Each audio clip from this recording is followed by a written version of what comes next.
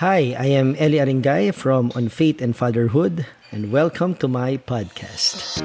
Through this podcast, I will be sharing my insights on parenting, homeschooling, family, and faith. It is my belief that family is God's instrument to carry on His commands and decrees from one generation to the next. And as parents, it is our duty to raise obedient and God-fearing children.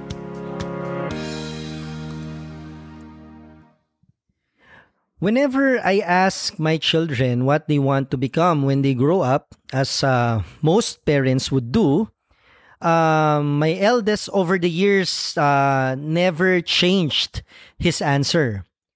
He wants to become an engineer. He tells us that he wants to build roads and houses, especially for those who cannot afford to buy their own house and those living in poverty. As for our second son, well, he keeps on changing every once in a while, just like his father, who is a jack of all trades. He wants to become a doctor, then an engineer, and also an astronaut. When we asked him how he will do it throughout the day, he told us that he can be a doctor in the morning, an engineer in the afternoon, and finally an astronaut at night.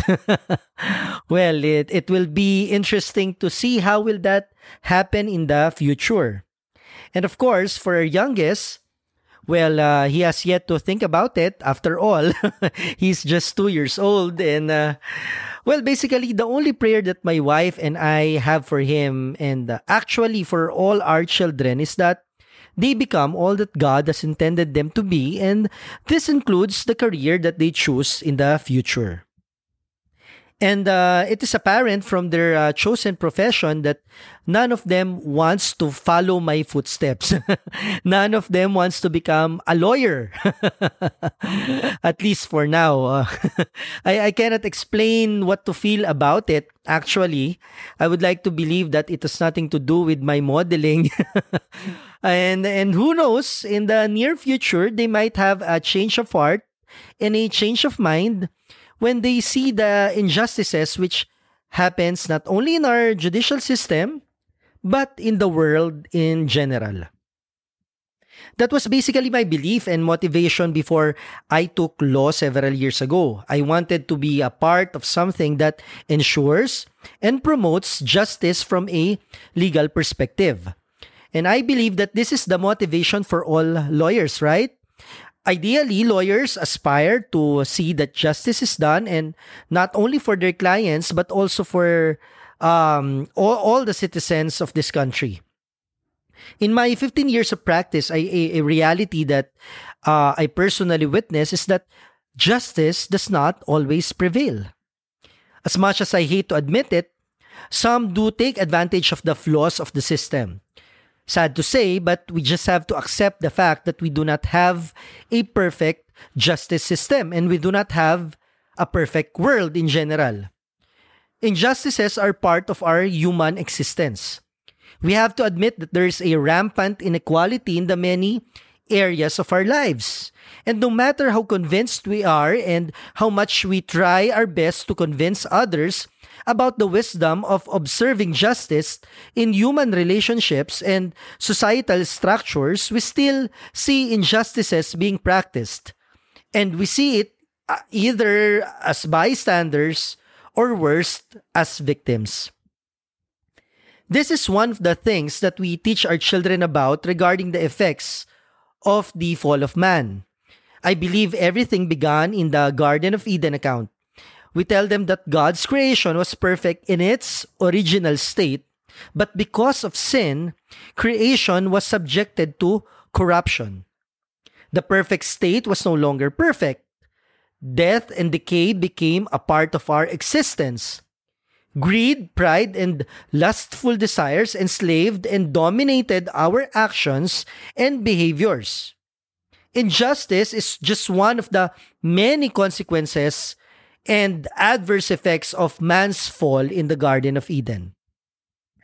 That is why we tell our children not to take the problem of sin lightly. We tell them that sin does not only pertain to our actions, but is something that is rooted in the hearts of people, us included. And as long as there is sin, there can never be a perfect state or a restoration to the original condition of God's creation. And that is also the reason why injustice will always be part of our lives. We tell our children that they will continuously see injustices happening as they are growing up. Injustice, as I've said, is a consequence of sin. Well, this is not to say that we should not aspire for justice to be done in the society. Especially if you're a Christian, you must be all for justice as an expression of your love for others and a display of concern for the underprivileged and the oppressed. But the challenge here is also to temper one's expectations. What I mean is, be for justice, but do not expect to achieve perfect and absolute justice while we are living in this world. The world is and will always be unfair. I will say it again. The world is and will always be unfair. There will always be injustice in this world from a human standpoint. I say from a human standpoint because God, in His infinite wisdom, has a different way of showcasing what justice is.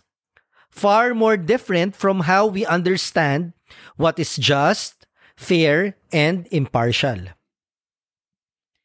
Actually, our generation is not the only one that is burdened against the injustices of this world.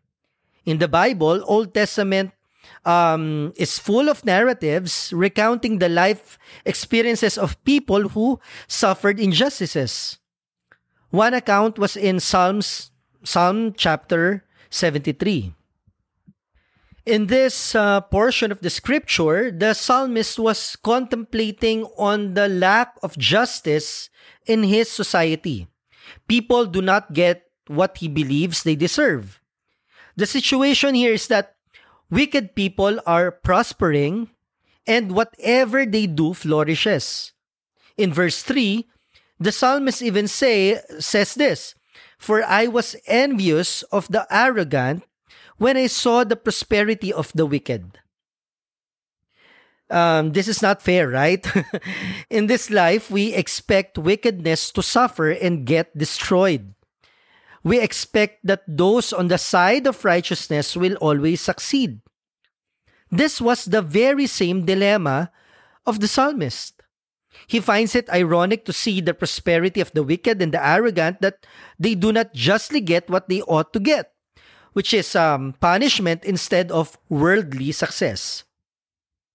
The psalmist finds it difficult to accept this and begins to doubt if there is any good in following God. In verses 12 to 13, he lamented this, "Behold, these are the wicked, always at ease, they increase in riches. All in vain have I kept my heart and washed my hands in innocence." It is simply not fair. Godless people seem to be materially blessed as compared to those who follow God and live righteously. Godless people are the ones in power and even in authority. There is simply no justice, no equality. The world as we view it is simply unfair. And maybe, just maybe, some of us are confronted with these very same issues. Some of us can even relate to the psalmist. And we have posed similar questions surrounding our situation. In the succeeding verses, the psalmist thereafter learned the true definition of justice. He began to realize that he has a short-sighted definition of what justice is.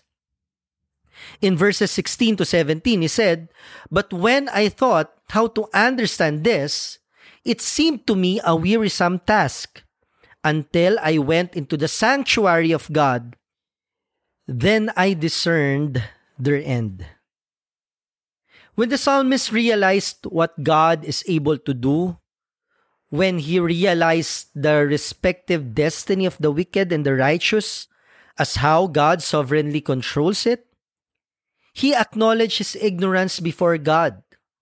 His concept of justice is now anchored not in this life but in the afterlife.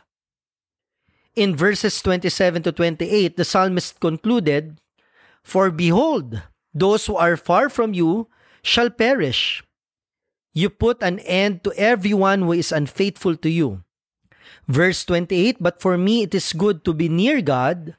I have made the Lord God my refuge, that I may tell of all your works." The final, perfect, and absolute justice is not in this life, unfortunately. The afterlife determines whether or not justice has been served. I am not totally against motivating our children to grow up and go out changing the world and teaching them how to do it. By all means, parents, do it and inspire your children to do well and do good in their chosen profession later on in order to help the oppressed and the defenseless in whatever way. But you see, God in His providence will determine the outcome.